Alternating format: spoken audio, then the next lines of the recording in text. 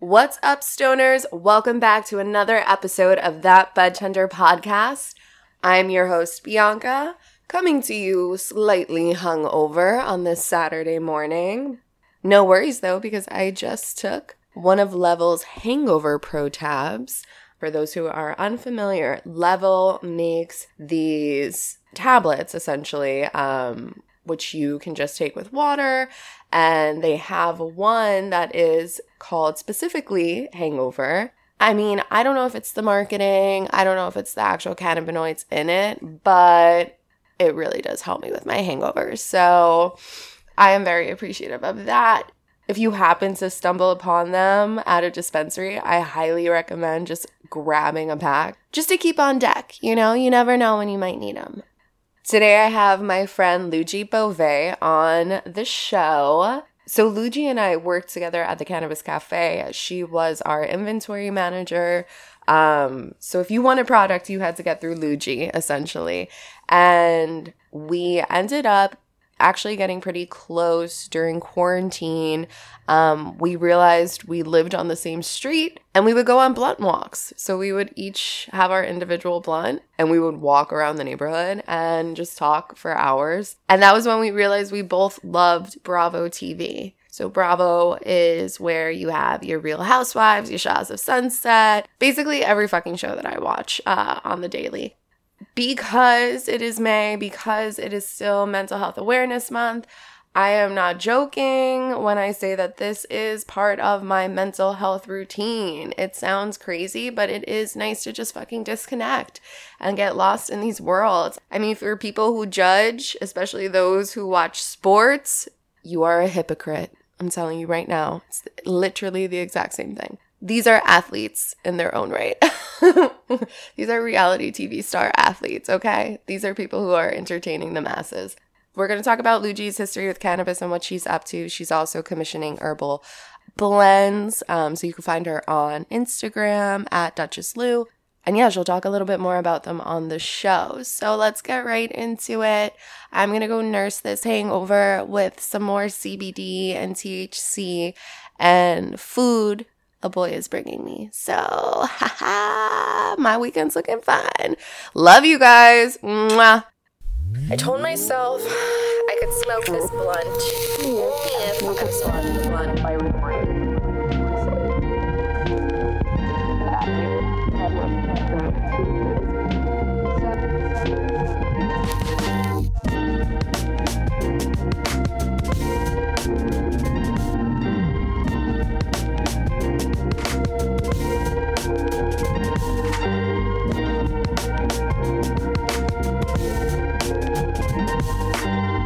Hello there, Bianca. Your levels are gorgeous. I knew it wouldn't be an issue. Cutie. I'm so excited that you're here for many reasons, because we're going to be doing a very special episode today.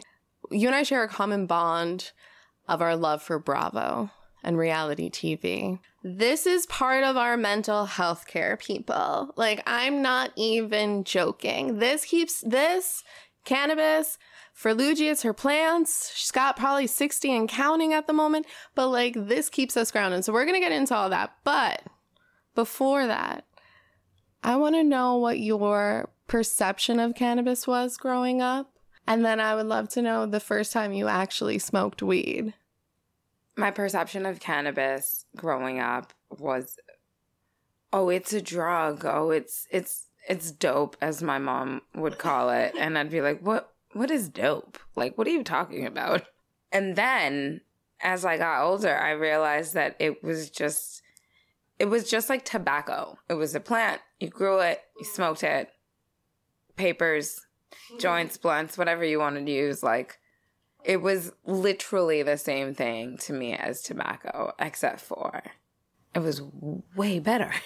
Dude, that was always my thing, was like, wait, you're smoking cigarettes when you can smoke weed? What? It's still to this day when people do spliffs, I'm like, oh, you're ruining it?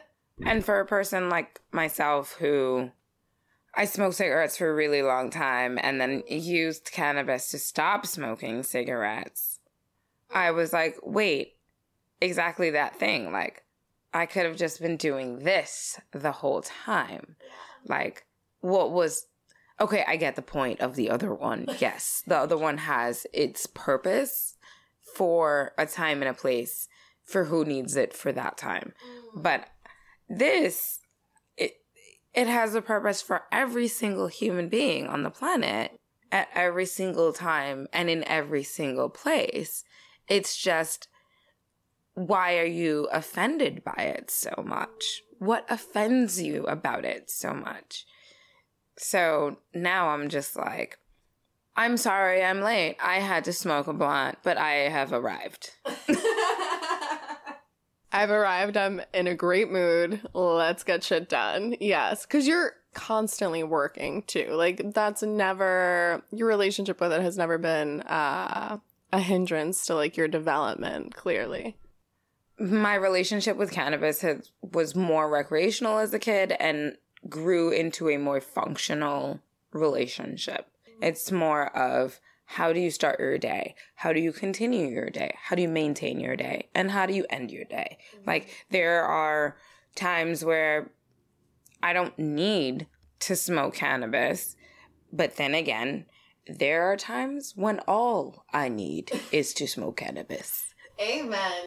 So there should be that, like, level of, like, oh, it's kind of like drinking. Sometimes I need to drink and sometimes I don't. Like, what's the big deal in saying, oh, I'm going to have a drink tonight? Or if I'm saying, oh, I'm going to go smoke something tonight and chill. Like, there's no difference in that to me. First time I smoked, I was in high school. It was Thanksgiving week. I was probably like 14... 15, we were in the woods drinking after a pep rally because that's what kids do. Yeah. And also I'm an 80s baby, so like we had a lot of fun and we hung out outside. I don't know if a lot of people understand what that means, but like there was fresh air and we hung out outside of the home. Yeah, do kids even hang around train tracks anymore? Or like in the forest, in the woods? I don't know. I don't know, but I can count the number of times. Well, I actually can't count the number of times I was run out of the woods by the police. But I digress. And we were drinking, and my best friend at the time, who also lives in LA now, was just like, hey, you wanna try this? And I was like, sure, whatever. I'm happy, whatever. I was like, how do you do this? And they were like, just smoke it. And I was like, oh, no big deal. Smoked it. I was also drinking. I didn't understand what the waves was at the time until later on. Caught the waves. And it has been the longest relationship and the most fulfilling relationship I've had in the past 25 years. I know exactly what you mean. I've actually written about like how cannabis is my longest lasting relationship. And it's like my soulmate in a lot of ways. She's just there for me. Throwback to the woods and just being young and carefree. And now our relationship with the plant is way more intentional. You've actually gone a step further and you have started learning about other plants and their medicinal value, and you're incorporating that into your cannabis routine. Can you tell us a little bit about that and what that looks like? So something happened where my relationship with plants and the life that they give changed. I had a shroom trip and, I spoke to some plants, or better yet, they spoke to me. And now I have a completely different relationship with cannabis based off of the fact that, like, I see it as a thing that gives me life while I give myself life.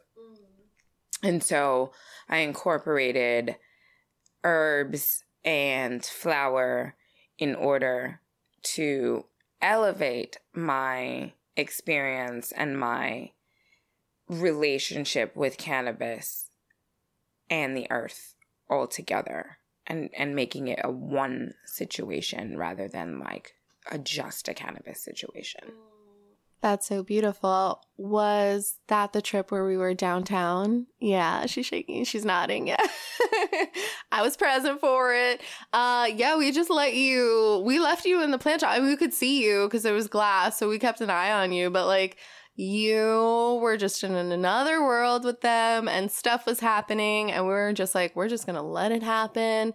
And I remember us having another conversation where you were talking about, I don't know if it was the same shroom trip, different, or maybe it's just weed. Who knows? We do a lot of psychedelics. Yeah. So you were saying how you were in your bed and you noticed how Grace was thirsty. And as you continue the story, I realize Grace is a plant. Like, what are you up to right now in your collections of plants total? And do they all have names? So this shroom trip was amazing, and it allowed me to open up myself and ground myself in a way that, like, I've never been able to be grounded before. And so my relationship with plants is included in that grounding, which now I have 70 plants from that shroom trip in October. And no, they do not all have names. I stopped naming them when I realized some of them didn't want to be named right away. Yeah, you're going to need to elaborate on that one. I think sometimes when you bring a plant home, you're super excited about the plant and you're really gung-ho about like taking this life home, and you're going to like, you know, love it, and you're going to care for it, and it's going to do all these things, and you want to name it right away in order to like feel completely connected to it.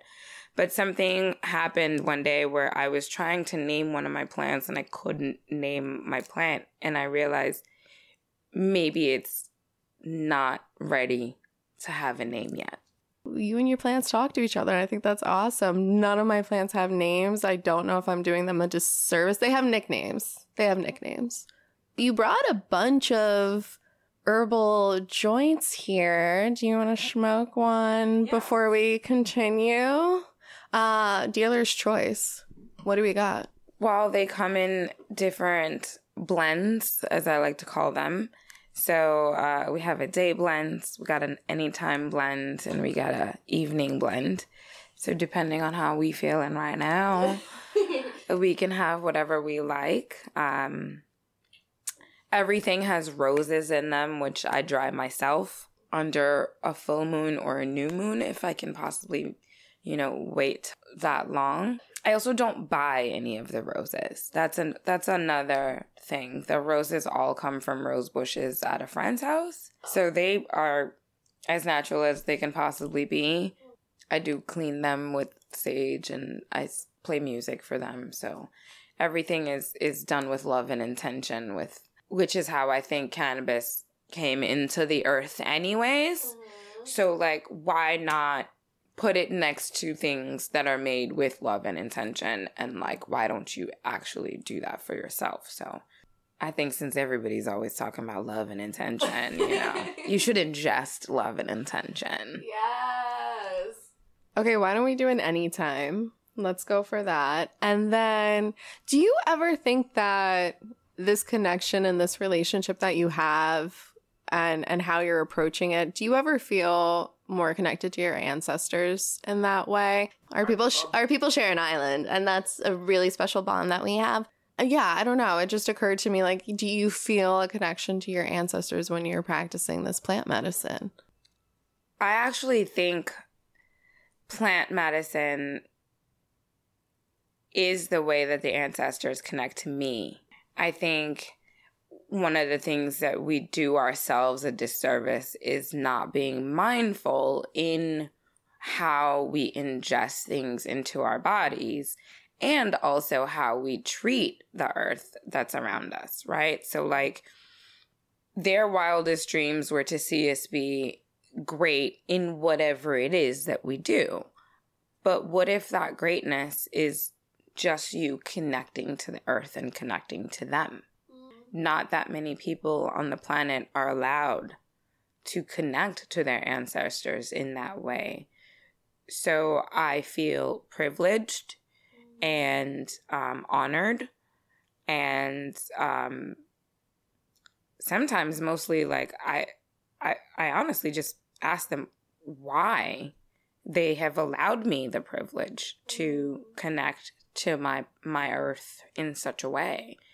And yes, you're not supposed to question the ancestors in that way, but like, why not ask them that? Like, how did this come about? Why do you think that I need to be so connected to my earth? Why do you think that like I need to have this deep emotional grounding with the earth, where that is where I find my peace? Wow. Well, yeah, because now I'm like, well, when you start to think about how many people had to meet ahead of time in order for you and I to be here as we are in these bodies, it's fucking mind-blowing. Like, the numbers are outrageous. And so, yeah, I've never asked myself that, because it's like my mom doesn't really have that relationship with the earth. My father didn't have that relationship. Like, people that we come from, or I come from personally, don't necessarily have that. So, yeah, now I'm curious. I'm like, why me? You're right. I guess I'll just have to sit with them and see what they say. They're so pretty, by the way. Like, they're fucking stacked. Bro, this thing is packed to the brim. She's just smiling. Yes. Okay, so while I light this, you and I met at the Cannabis Cafe. You were our inventory manager. Fulfillment is like a relatively chill job at a dispensary. The Cannabis Cafe just took it to a whole new level, where now you're also constantly taking care of the pieces and us and orders, and like there was a whole level of maintenance that you don't see anywhere else. And we were all just trying to figure it out. So what was that like for you? I think I had a unique position in being able to be the first person to have to like actually live through compliance when it came to opening a consumption lounge for cannabis. I think one of the things that allowed me to be able to do that very well is I have a deep background in hospitality. I know hospitality rules. I know OSHA rules. I know restaurant rules more than a lot of other things that I know outside of cannabis. So one of the things that I found very important is that if you treat everything around you as if you were in a restaurant and you had to live that level of sanitary conditions and like OSHA regulations, then like I shouldn't have to worry about cannabis compliance because I'm already there. The only problem is cannabis compliance changed a lot. So you having to run a consumption lounge when the rules are constantly changing for cannabis and what we are doing, and you're the only person doing it, is very, it's challenging. And then you have an entire staff that you constantly have to like keep up to date, which is also challenging because there's a lot of things that they're also doing. Yeah, I mean, that was a really, really extensive menu, and it would constantly change just from shift to shift. So not only maintaining the operations of that, but keeping everyone informed. It was interesting. It was such a unique space. I worked one fulfillment shift and I was like, never again. It was honestly, I felt like at times more stressful than actually being on the floor. I think the level of neurotic energy that I had worked in what I was doing because I'm very like, not necessarily task oriented, but very solution oriented. So there was a problem. The problem is like, we have to figure out how to get inventory in, out efficiently, on time, making sure that it's correct, making sure we're not losing 3%, because God forbid, you lose 3%. Expiration dates, making sure, things are coming out that are not expired. Like it's a whole situation that you're dealing with. But like the one thing I had that was great was that I had a staff that would like somewhat listen and like be relatively understanding of the fact that like we're all in this at the beginning. So like I'm going by it just as fast as you are, except I'm trying to go by it a little bit faster. Yeah. Because if I know it, then you'll know it, but I got to know it first. Yeah. It was just wild. It does make me a little bit sad to think that it felt like we were starting to get our footing. You know, I never fucking memorized table numbers before. I never had to do that as a bud tender or like continuously support a patient throughout their experience with cannabis. That wasn't something that we did either.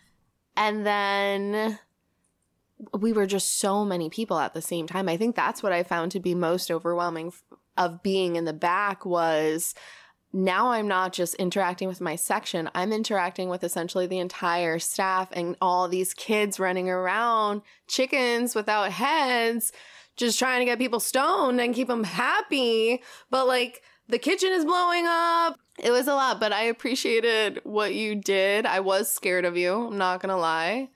I think I just expected everyone to work as hard as I was working, mainly just because like I had to deal with every single human. Yeah. And making sure that like you guys could do your job, and if you couldn't do your job, that meant that I wasn't doing my job. And that meant that no one in the building is happy. If I can't do my job, that means no one, not a single person coming into the building, not someone spending money, not someone getting paid, is going to have a good time. So, yes, it was a little bit hard. And yes, I expected everyone to understand that, like, I will take on all of your shit. You just got to be able to do as much work as I do. And I think that's hard for 20-year-olds who were just like, I just want to be high. And I'm like, I get it, but we at work.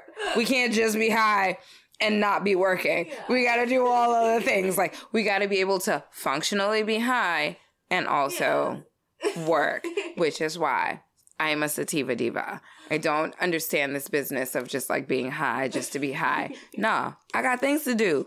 Things have to get done. I have to go to work. I have to clean my house. I got to take care of my plants. Things got to get done. Yeah. So like, I'm going to smoke some sativa until it's time for me to smoke something else. Yeah. No, I'm telling you, I worked one shift and I was like, and no hate on the 20-something-year-olds. Listen, it's part of being 20-something. We're going to get into that too later when we discuss some certain Bravo celebrities. But, yeah, after that, I was just kind of like, oh, I get it. I see why Luigi's like, let's just get this done. This isn't a fucking party. Every time we come back here, like, we have a business to run. So yeah, I mean, it wasn't easy, but you did a great job, and maybe we'll find ourselves in similar situations moving forward. Who knows? Who knows? The opportunities for consumption are so broad, and it's still so new. I'm not opposed. Are you still open? I'm still open to the idea of running compliance and inventory within a lounge setting. I'm still open to that. I'm also open to helping a lounge get their setup together and then moving out and like letting you do your thing. I will, get you on the right foot. I will put you in the right path, but I will also be like, all right, bet, like I'm done. Yeah. Here's your thing. You can go and do it. Let go and let God. Yeah. With that being said, I think it's time about the Bravo celebrities. I have notes. Like we have shit to talk about. We've got notes. We have notes. Why don't we just start off with the Jen Shah arrest? Because I want to hit this while you just get into it. For those of you who don't know, Jen Shah was or still is. I'm sorry. She's still filming. Is she still She's still filming. Bro, we're so excited. We're still doing this. I'm still part of this. This is Jen Empire. This is Shah's Empire. So let's go. Oh my God. You gotta love her for it. But honestly, it's really fucked up because her company was basically called out for scamming people out of their money, specifically elderly people. It seems like she had some kind of Ponzi scheme going. Housewife of Salt Lake City. What was your take on all that? I think to Jen, I think she's a nice lady. I think she's a semi-nice lady. Right. I think she thinks she's really good at business, but I don't actually think that she's good at business. I think what ended up happening is that she was like, yes, I want to make money to somebody, invested all of this money, put her name on a lot of things she shouldn't have put her name on. And then, of course, this is what it is. So do you think, or are you giving her the benefit of the doubt that maybe she wasn't aware of what was going on necessarily? I'm giving her the money's coming in. I don't have to worry about where it's coming from. Yeah. My glam squad is getting paid. I think that's what happens, right? I think that happens a lot is everyone is like, I'm going to get into business. I'm going to do this. I'm going to do that. And like, while I'm proud of everyone who wants to be an entrepreneur and everyone who is actually an entrepreneur and y'all doing y'all shit, y'all hustling, y'all doing that, that's amazing for you guys. But I think there are some times where some people really want to be like, hey, look, I can do a job. I can do this. I can do all of the things. And they get caught up because they got into business with the wrong person because they just didn't have the awareness to be like, oh, actually, let me read these papers. Let me actually figure out what this business is that I'm like getting myself into. Let me like see what I'm signing. It's more of like, ooh, money's gonna come in. Ooh, I'm gonna make this, that, and the third. You just see the like, oh, there's a 10% return in the first 3 months. And it's like, yeah, but what happens after that? And how are we getting such a big return in the first 3 months? Like, explain. Dear sir, explain this to me like I'm 5. Right. That maybe if you're not a business person, you're not questioning it. It might be a Teresa Giudice situation. We'll see. We'll keep you guys posted as well. But she is still filming. She actually got arrested. I don't know if they caught the arrest on camera, but she was filming when they went to pick her up to bring her to jail. I can't imagine that they didn't catch it on camera when the feds came and the feds were like, turn that camera off, period. Like, I can't imagine that didn't happen. She paparazzi'd all the way to and from the Fed office in Utah. And then like, was like, I'm going to go back to filming. How do you actually expect to go back to filming and this not be what everyone stops and talks about? I don't care who's cheating on whom. I don't care who's in love with their husband. I don't care if, Heather got the man of her dreams and she's going on dates and she's still being amazing. I don't care if Whitney is doing voiceovers on every single thing, because it really does sound like Whitney is just doing voiceovers on every single thing. All I want to know is, Jen, how much are these lawyers going to cost you, Jen? like, dear Jen, I'm away for you when you come out of jail, but dear Jen, how much are these lawyers costing? Because this is not going to be cheap. No. Is this going to cost as much as your glam squad? The lawyer fees. Though, it's going to be so expensive. Let's move into Atlanta Housewives. We had a interesting season. The ladies went through COVID. You know what I did actually really, really enjoy? All of them gaining weight, the COVID-19, and talking about it and weighing themselves. And like, I'm so glad that was part of the journey. Bolo. the stripper Bolo from Cynthia's bachelorette party. Let's get the rundown. What was your take on that whole thing? Before I give anyone my take, my disclaimer is I am a Scorpio sun, a Libra moon, and a Capricorn rising. Wow. I need everybody to mind their motherfucking business. I'll explain. So a lot of the controversy that's around Bolo is basically whether or not Portia fucked him, which she is a grown-ass woman. Who cares? Who cares? It went on the entire season. It was actually really played out and annoying, but I get why she would do it. I mean, hello. You gotta try it. If he's in the house, you have to try it. I'm sorry. I would want to know. Everybody needs to mind their motherfucking business. I don't care who did what or who did whom. Like, dear Kenya, mind the business that minds you. Mind your whole motherfucking business. Go mind your child.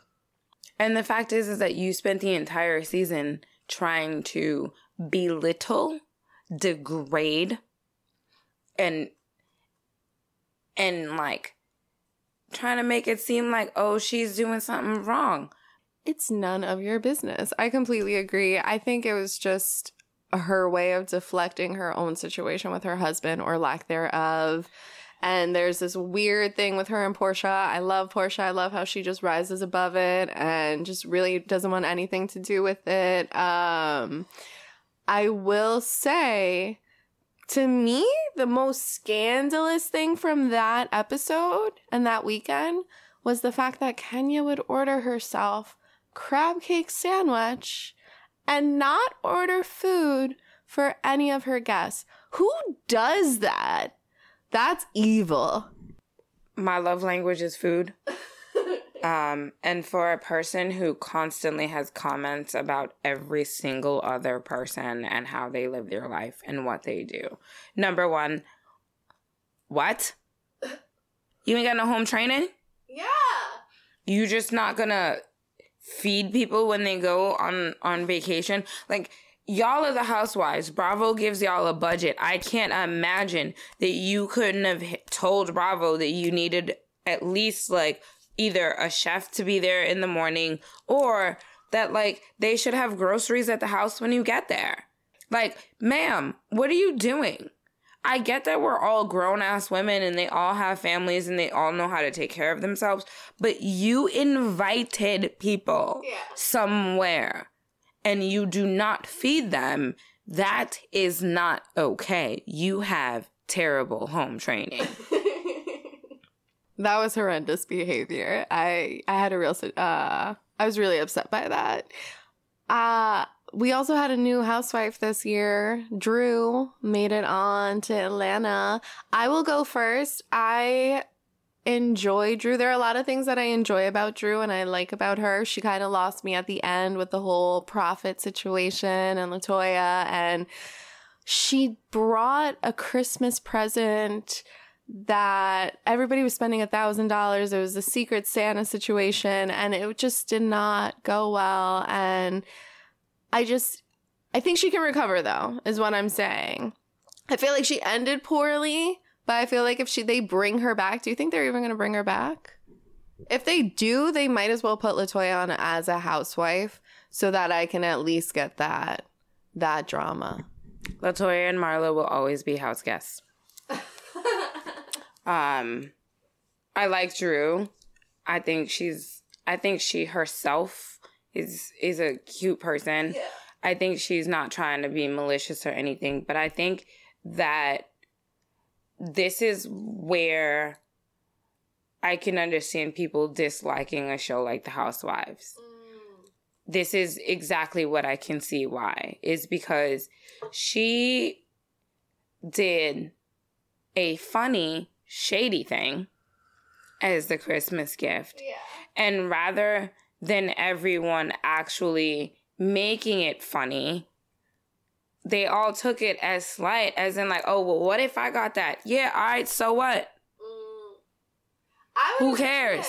Who cares? She spent $1,000 on that wig. Like, y'all all got glam squads, y'all all got hairstylists, and those hairstylists go to school. They spend a lot of money to learn their craft. They would have fixed up that wig and made all of y'all look fire in every single wig that she gave out. So, like, I'm not quite sure why anyone is really upset that a person decided to go out their way and find $1,000 wig. I don't wear wigs, by the way. I'm a braids girl. But, like, why are you mad? Y'all made fun of her all season long about hair. She goes out and spends $1,000 on a hair gift because she knew exactly who was going to get it. And it ended up being a gag. The gag is all of y'all the trash. Wait a minute. So what? You're saying that they knew going in who was going to get which gift? That producers told them? Ooh! Ooh! The eyes!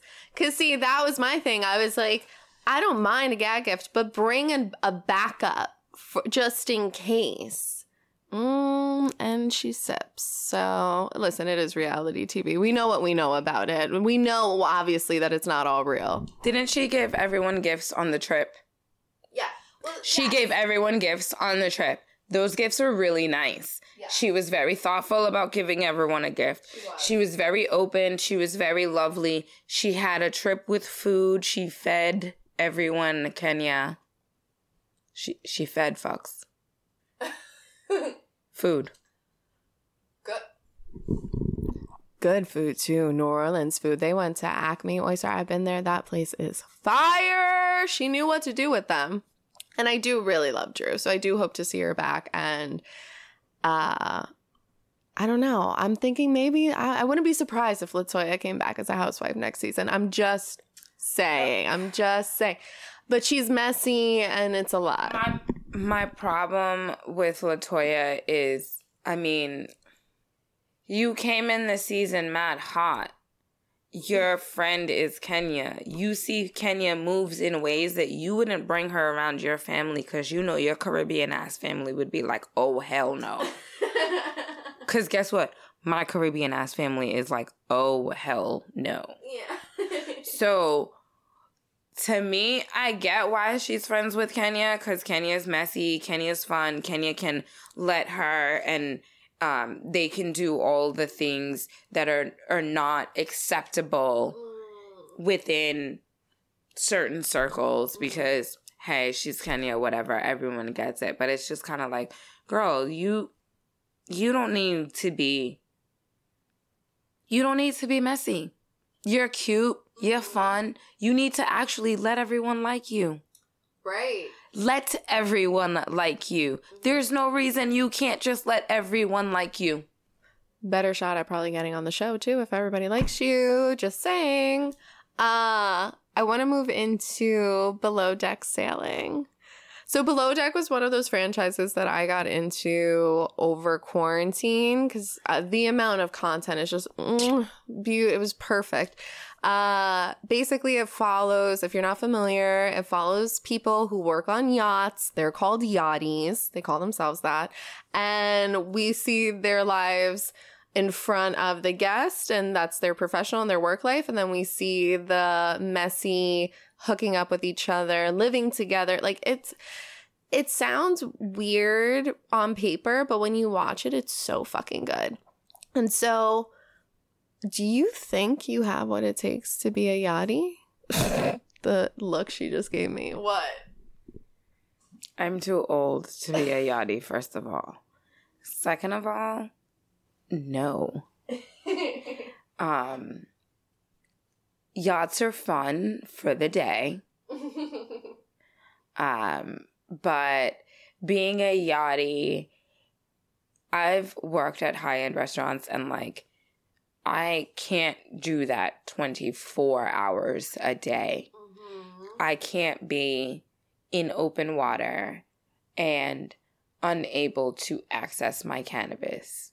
I can't live in such small and close quarters for what is it, like 4 months at a time, 3 months at a time, like for a season. It's actually a season. So depending on like what season you decide to go and yacht in, like, no, I'm not doing that. I don't care how great the money is. Like, I don't. because the money's real good. And a lot of them go from season to season, yacht to yacht. Like, they are just in it for the long haul, but the money is tight. They work, the charters on this show at least are shorter probably than the normal charters would be, but still 2 to 3 days, and they walk away with like $1,500 cash typically each. But yeah, like just the way that people act, like people when they have money, I don't know what happens, but the things that we've seen on that show are horrifying. And if the producers are purposefully like casting, right, you know, difficult guests and guests who claim they're food critics and guests who are so over the top on, like, who looks worse? You a guy and you come and you're way over the top, but you could have afforded a bigger yacht rather than a sailboat. And now you want to be upset because the quarters are really a little bit smaller than you expected. The food isn't coming out at the time that you expected because you expect a certain type of thing. We're like, you should have actually been on a bigger yacht. You should have not been on a sailing yacht. Yeah. You should have been on something bigger. You should have been on below deck, where like it's a big ass yacht. It's a what is it? 400 foot? Probably like a 200 foot, like, you know, like beautiful ass yacht that has mad room, mad space. There's 2 or 3 queen size beds. Like there's a master suite. Like, you're so funny because I know exactly who you're talking about. You're talking about Barry, who was a guest on the show, who was there. I just want to share this with the audience. He was there with his boyfriend. His boyfriend was his daughter's ex-boyfriend. So his current lover is his daughter's ex. And they also went with their other children, in addition to his ex-husband, his ex-husband's boyfriend, and then it seemed like a separate lover. You can't write this shit, so it's just gold.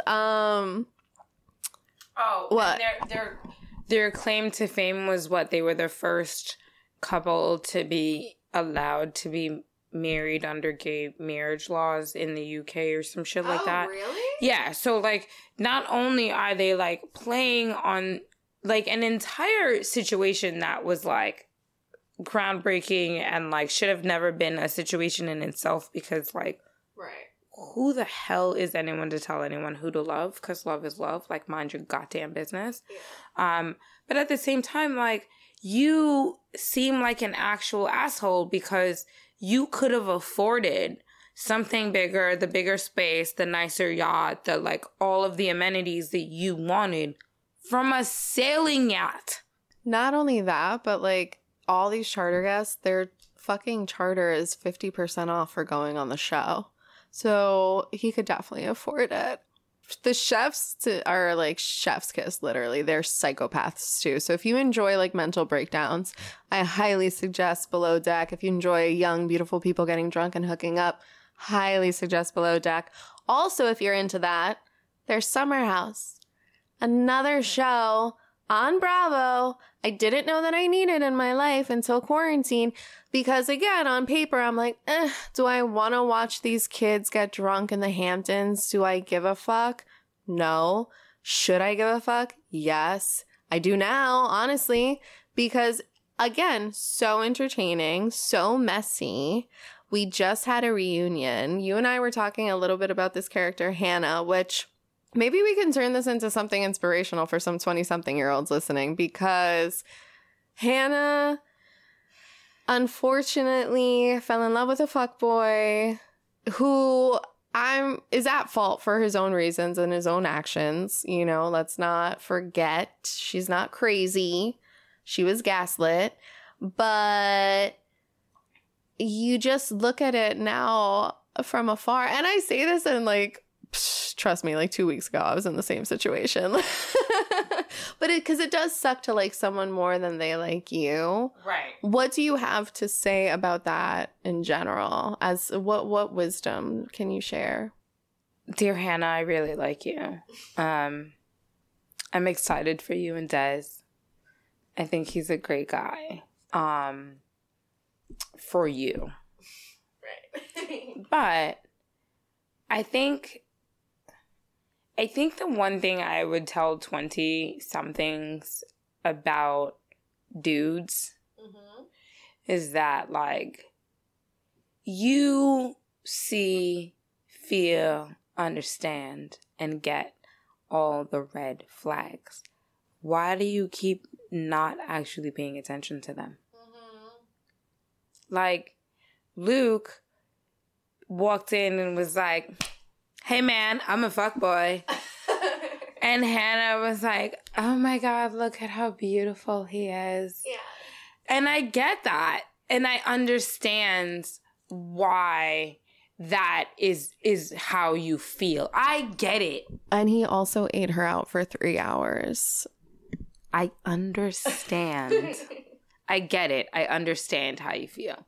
But at the same time, if you haven't had sex with a person, number one, unless you're one of these people who decides to wait to have sex with a person, which I'm totally okay with. Like, that's totally fine too. But if a man doesn't show you that he's completely, like, in it to win it, and you're it that's there to win, then, like, meh. Y'all can have fun, but that's it. Like, don't get your heart involved until you see that your heart is allowed to be involved. Mainly just because, like, honestly, like, we need to keep some of these men just as friends so that we can teach them to be better men and not be fucking them.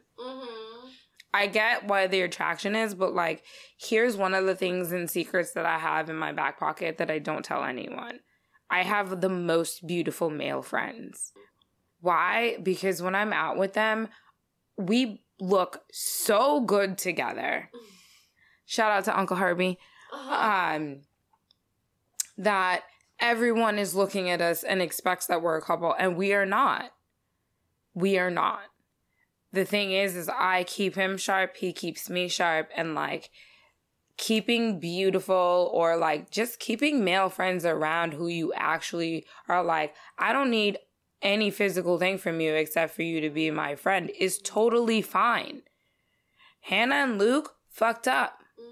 They could have just been the best looking friends in every single room they walked in, and that would have been totally okay. Yeah. But instead, she wanted more than just the best looking friends. She wanted to have the best looking man, and he was just on some, like, I literally just want to be the best looking in every situation. Like, I want to chop wood without a shirt on and just be, like, the best looking on camera. And, like, I want to, like, you know, wear my glasses, long hair, and my beanie and be the best looking person on camera. I want to, like, get into a fight with Kyle and Carl and still be the best looking person. That was the best, like, non-fight fight that I've seen in a minute. Like, what? You know, Luke has this thing where he's like, I'm going to gaslight every single woman in this house, but I also just want to be the best looking person on camera. Yeah. And he is by far the best looking person on camera. So, like, I get it. Yeah. I get it. But, like, dear 20-year-old ladies, the 10, the 9, those guys, those are your friends. The 7s, the 8s, that's your man. The 5s and the 6, we ain't talking to none of those motherfuckers because they still don't know how to act. I love that. That's so amazing.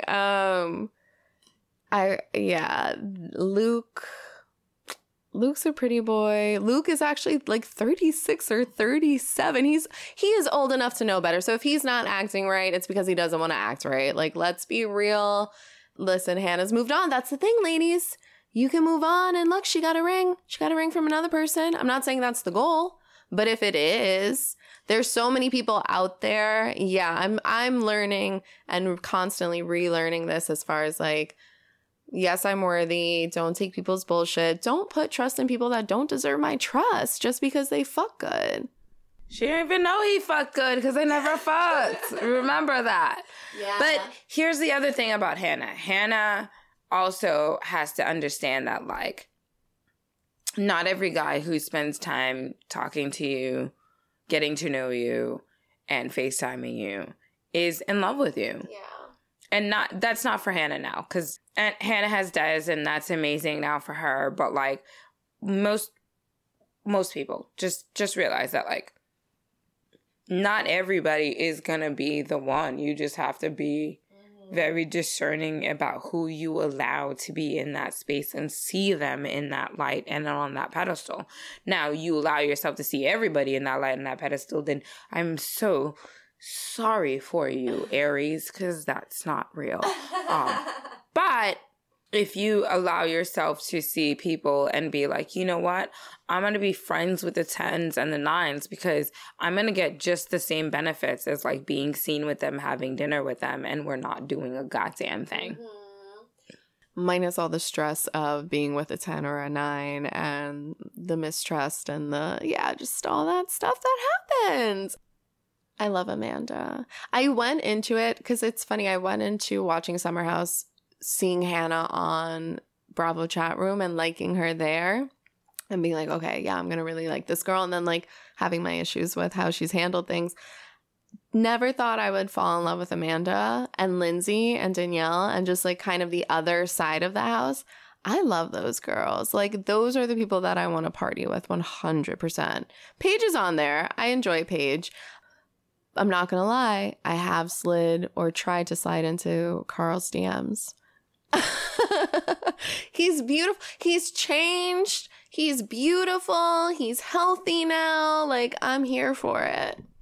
I think Lindsay's a little too neurotic for me, and Danielle works too much to be my friends. But I do like Carl. I think he is a really good person. He's just trying to like figure things out. Which is okay, because like honestly, like who isn't trying to figure things out, right? To be quite honest. I think as a person who's had a difficult relationship with alcohol and learned to have a new and a slightly a less dependent relationship with alcohol, I think that being allowed to play out is really nice. I think him being very open about that is really good. But I also think him being open about, you know, his family situations and his brother's passing, and that's good for people to see. Because I think a lot of men, a lot of dudes, to quite say, and you know who you are if I just called you a dude. Like, don't hit dogs will holler. Like, don't come at the post or anything like being crazy, like in the comments being crazy. Like, you know exactly who you are. I think a lot of you feel as though you aren't allowed to be emotionally vulnerable, and for a dude like Carl to allow himself to be completely open and emotionally vulnerable on camera to the world, for the world to see, critique, and comment on, I think that's a really good thing. I don't know how healthy it is. It's not my type of thing.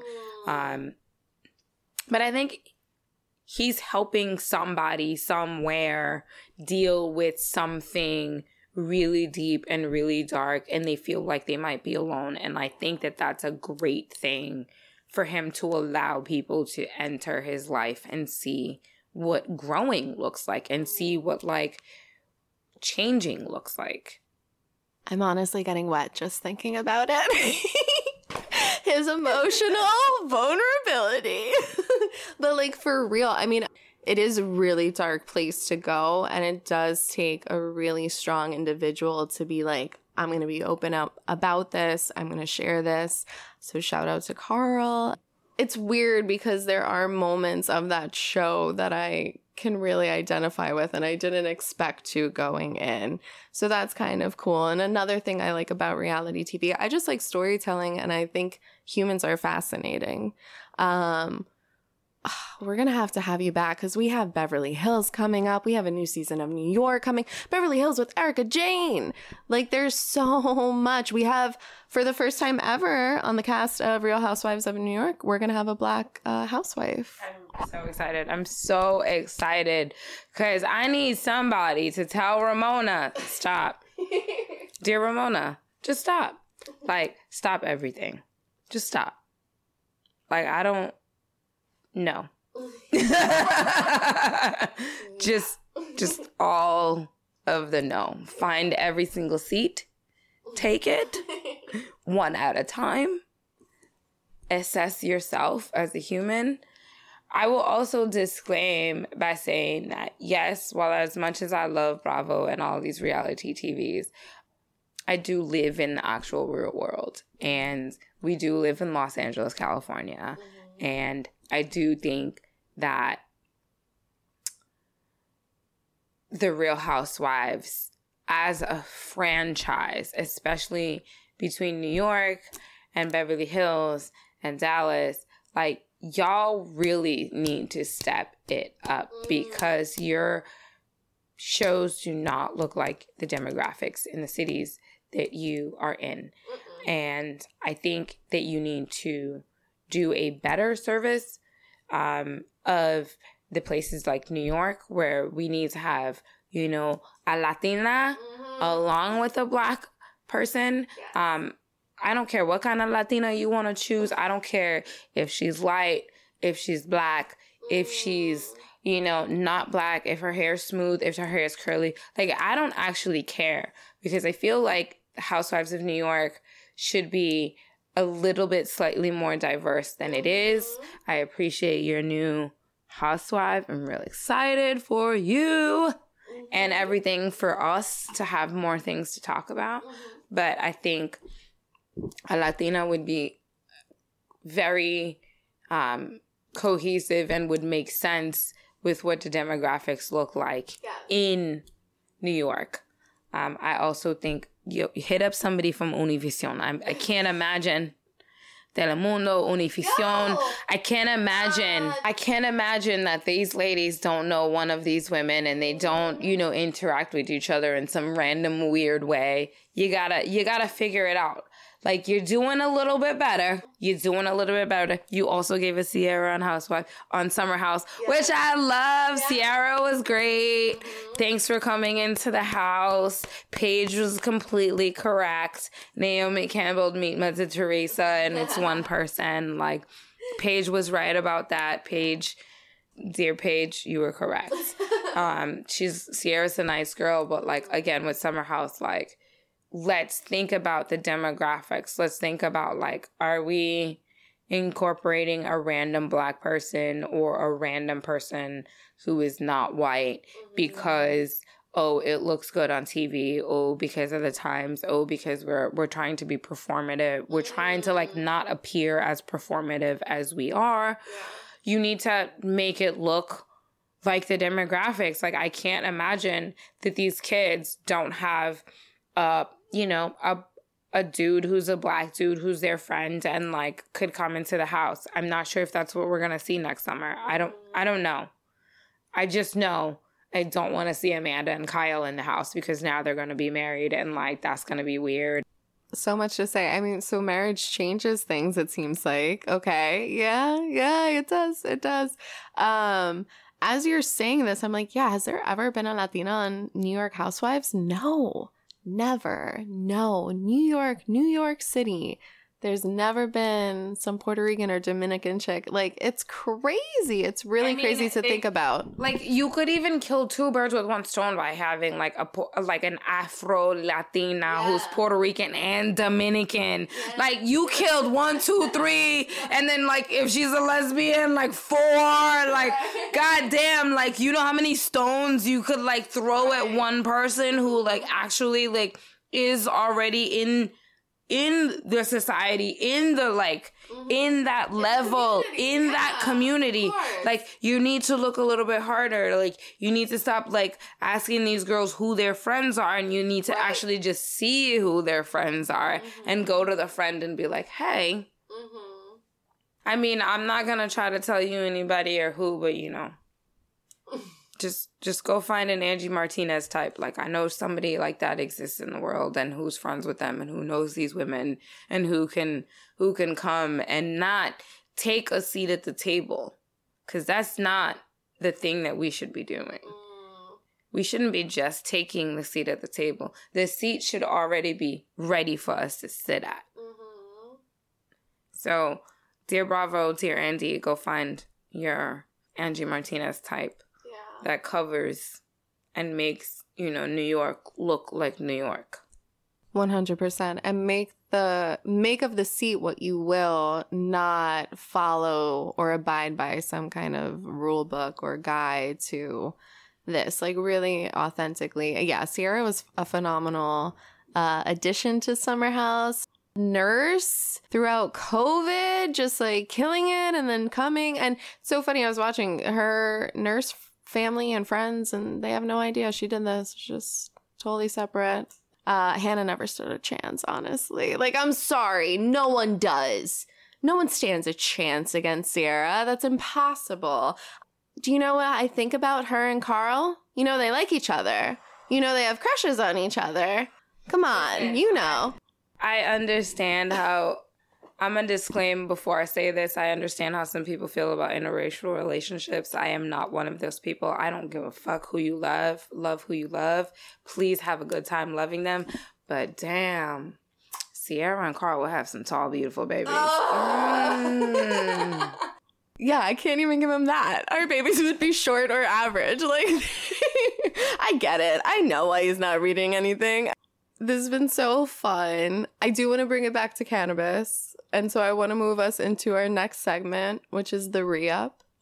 So it's just stuff that you would re-up on, stuff that you put your stamp of approval on, cannabis related. The bubbly and the blend. I'm feeling very good right now. I love it. Your favorite word for cannabis? It used to just be weed because, you know, that was like fun when I didn't see cannabis and had the relationship that I have with cannabis that I do now. So because of my respect for the plant, what it does for me and how I think it gives back to human race, I do call it cannabis now. Your favorite stoner movie of all time? Ooh. I'm going to have to say How High because for the culture, Red and Meth. I still have the biggest crush on Method Man. Like, he, to this day. And he still lives on Staten Island. What we're going to do is respect Method Man, his wife, his relationship, everything they have grown together over the past 20 years, and not speak on the love and respect that I have for everything and every part of that man. Wait. So are you saying I can't say he's a beautiful man? You can say whatever you want. No, but is that disrespect? Because obviously I'm not a threat. For me, I wish them the best. No. For me, myself personally, I'm going to go ahead and, like my tweets say, he respects himself, his marriage, his life. So I'm going to go ahead and respect him also and not speak on the things that I would or would not let happen between us.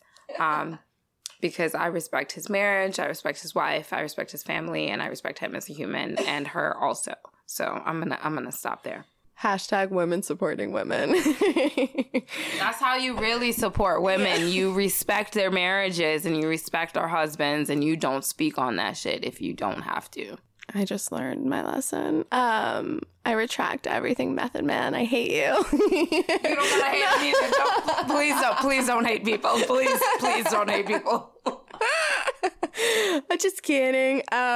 Your favorite music to listen to when you get high? Ooh. I guess it depends what mood I'm in.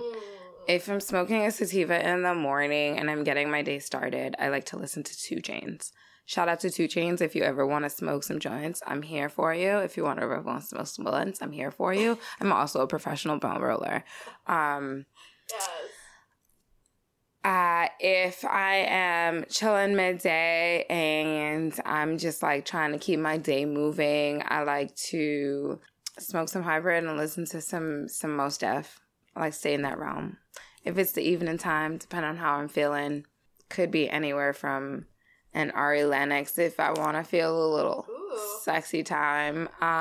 But most of the time, it's probably something super chill like Erykah Badu. All very vibey. Very vibey. If heaven exists, what strain would be on your top shelf? Sage and sour, which doesn't actually exist as a flower anymore. It only comes in cartridge form, in concentrate form. So But yeah, it would be sage and sour would be it. Now I'm curious. Marry, fuck, kill. Flower, concentrate, edible. I will marry flour. Flour is my love. It's my end all be all. It's it is where everything derives from. Flour is from the earth. It will give you everything else that you need. I will fuck up some concentrate. I have known and been known to fuck up some concentrate. I like to occasionally put concentrates in my blunts and see what happens. I will occasionally take a syringe straight to the head, see what happens after I smoke a blunt. Like, I mean, I will do that.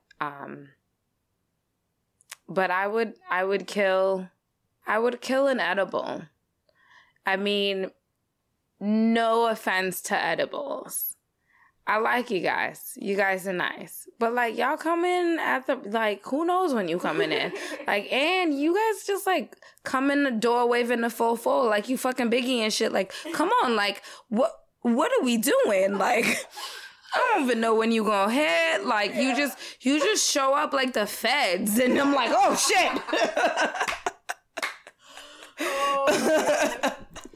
Dude, one of my favorite memories of you at the cafe was, I'm just gonna say it, high as fuck off an edible with Brent. Do you remember that specific shift of you in the back? You were in slow motion. For you especially, I was like, oh, Lucci's smacked right now. I didn't know. I went to work at 800 milligrams and, like, smoked a couple blunts and, like, I spent 30 minutes laughing. I don't even know what was so goddamn funny. It was amazing. It was amazing because, like, it was one of those nights where, like, everyone in the building was just kind of like, I have never seen you like this. Yeah. And I'm like, you probably never will again. And, like, laughed more than I've ever laughed. It was a painful sort of situation because I was in such a high and great of a mood, and everyone was like, I don't know what's going on with you, but, like, it's real busy and, like, everything's taking a really long time, and I'm just kind of like, y'all, we're having a great time at work, like, what?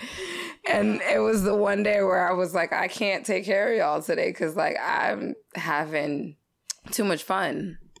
It was a you day. It was a you day, and you deserved it. And it was great to experience. Brent was also amazing. 100 milligrams or however deep he was in. You were deep, and we were at the Cannabis Cafe. Yes. Where else are you gonna fucking do that? We were deep in edibles, and we were, like, having the best time. I was training. Like, who does that? Like, who does that? He was having a good time, having fun with me, and, like, no work was getting done because we were laughing so hard, but, like, that's what happens every now and then at the Cannabis Cafe because it's the Cannabis Cafe. Shout out to Courtney.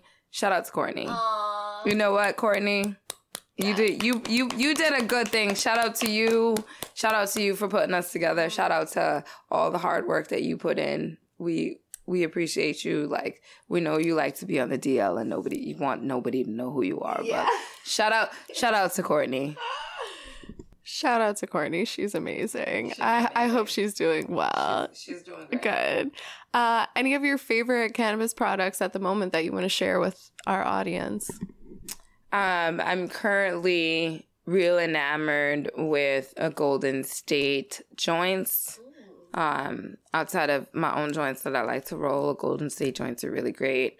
I'm also completely and utterly in love with Ball Family Farms. Oh, yes. Ball Family Farms has some of the best, most beautifully cultivated flower. If we're talking top 3 flowers that I personally pay money for and like to smoke, Golden State might be number 1. Just everything about it gives me all of that. Ball Family Farms is going to be number 2 because Ball Family Farms is by far one of the most beautifully cultivated cannabis products out there.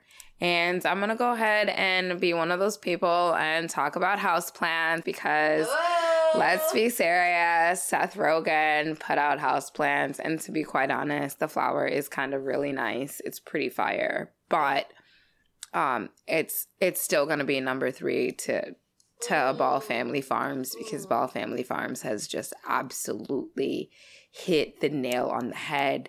They are as close to a perfect 30% plus flower as you can find. They're Black owned, Black operated, and they are making a product that is completely worthy of every single dollar that you put into it. I literally just finished an 1/8 of their rain.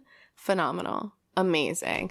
Just beautiful, beautiful. And who was the first one? Oh, and a Golden State. That was always be my number 1. Yeah, that will just always remind me of the cafe. It brings me there. There's the fact that it brings me back to the cafe and all of the people that I met, meeting you and all of that. But it was also one of the first luxury brand flowers. I guess I'm gonna call it luxury, but it was one of the first like flowers where like the story behind actually getting the flower and making the flower was more important and more valuable to me than the actual flower that I was smoking. And every time I opened a jar from a Golden State, I could smell nothing but clean. And like, I was so excited to smoke whatever was in the jar just because like I knew I was about to get the highest of the high, the cleanest of the high, and like one of the best smokes I'll ever have. So for flower, those 3 really like set the standard for any time I go into a dispensary and I'm actually like spreading my dollar around to get flower. Like Golden State, Ball Family Farms, and Houseplant are going to be it. All right, let's move into our last segment, which is Call Your Plug. So this is your moment to plug anything that you're working on, that you want people to check out, social media follows, all that good. Along with cannabis, I love coffee. I work in coffee. For those of you who understand and might know, I plan to be a Sonny Corinthos of the world.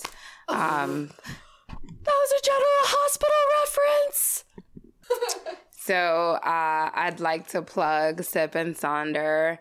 I currently work there, but I also love the coffee from there. It's probably one of the best coffees I've ever had in my life.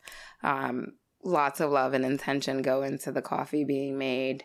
I want to plug For the Love of Us, which is a brand that encapsulates, you know, everything that our ancestors want for us and love for us and need for us.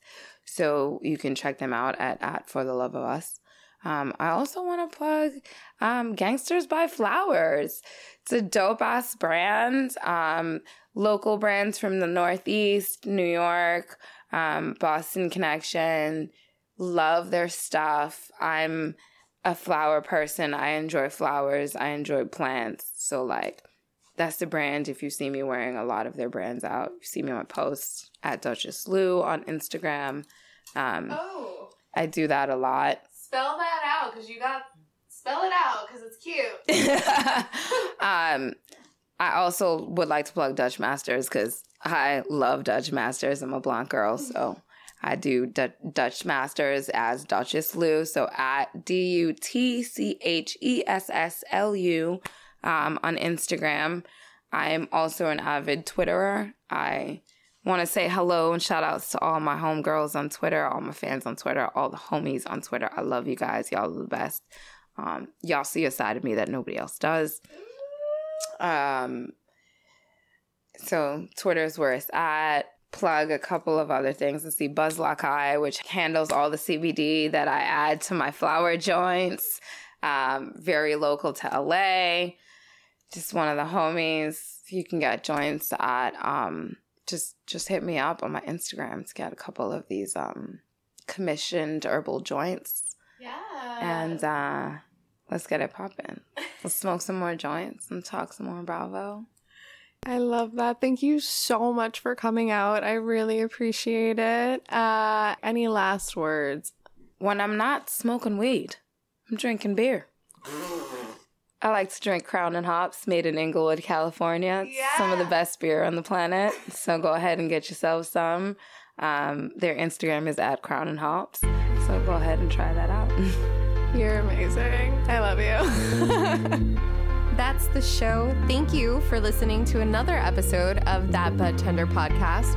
Follow me at The Stone Journalist. Follow the show at That Bud Tender podcast. Like, share, subscribe, and keep getting high, my babies.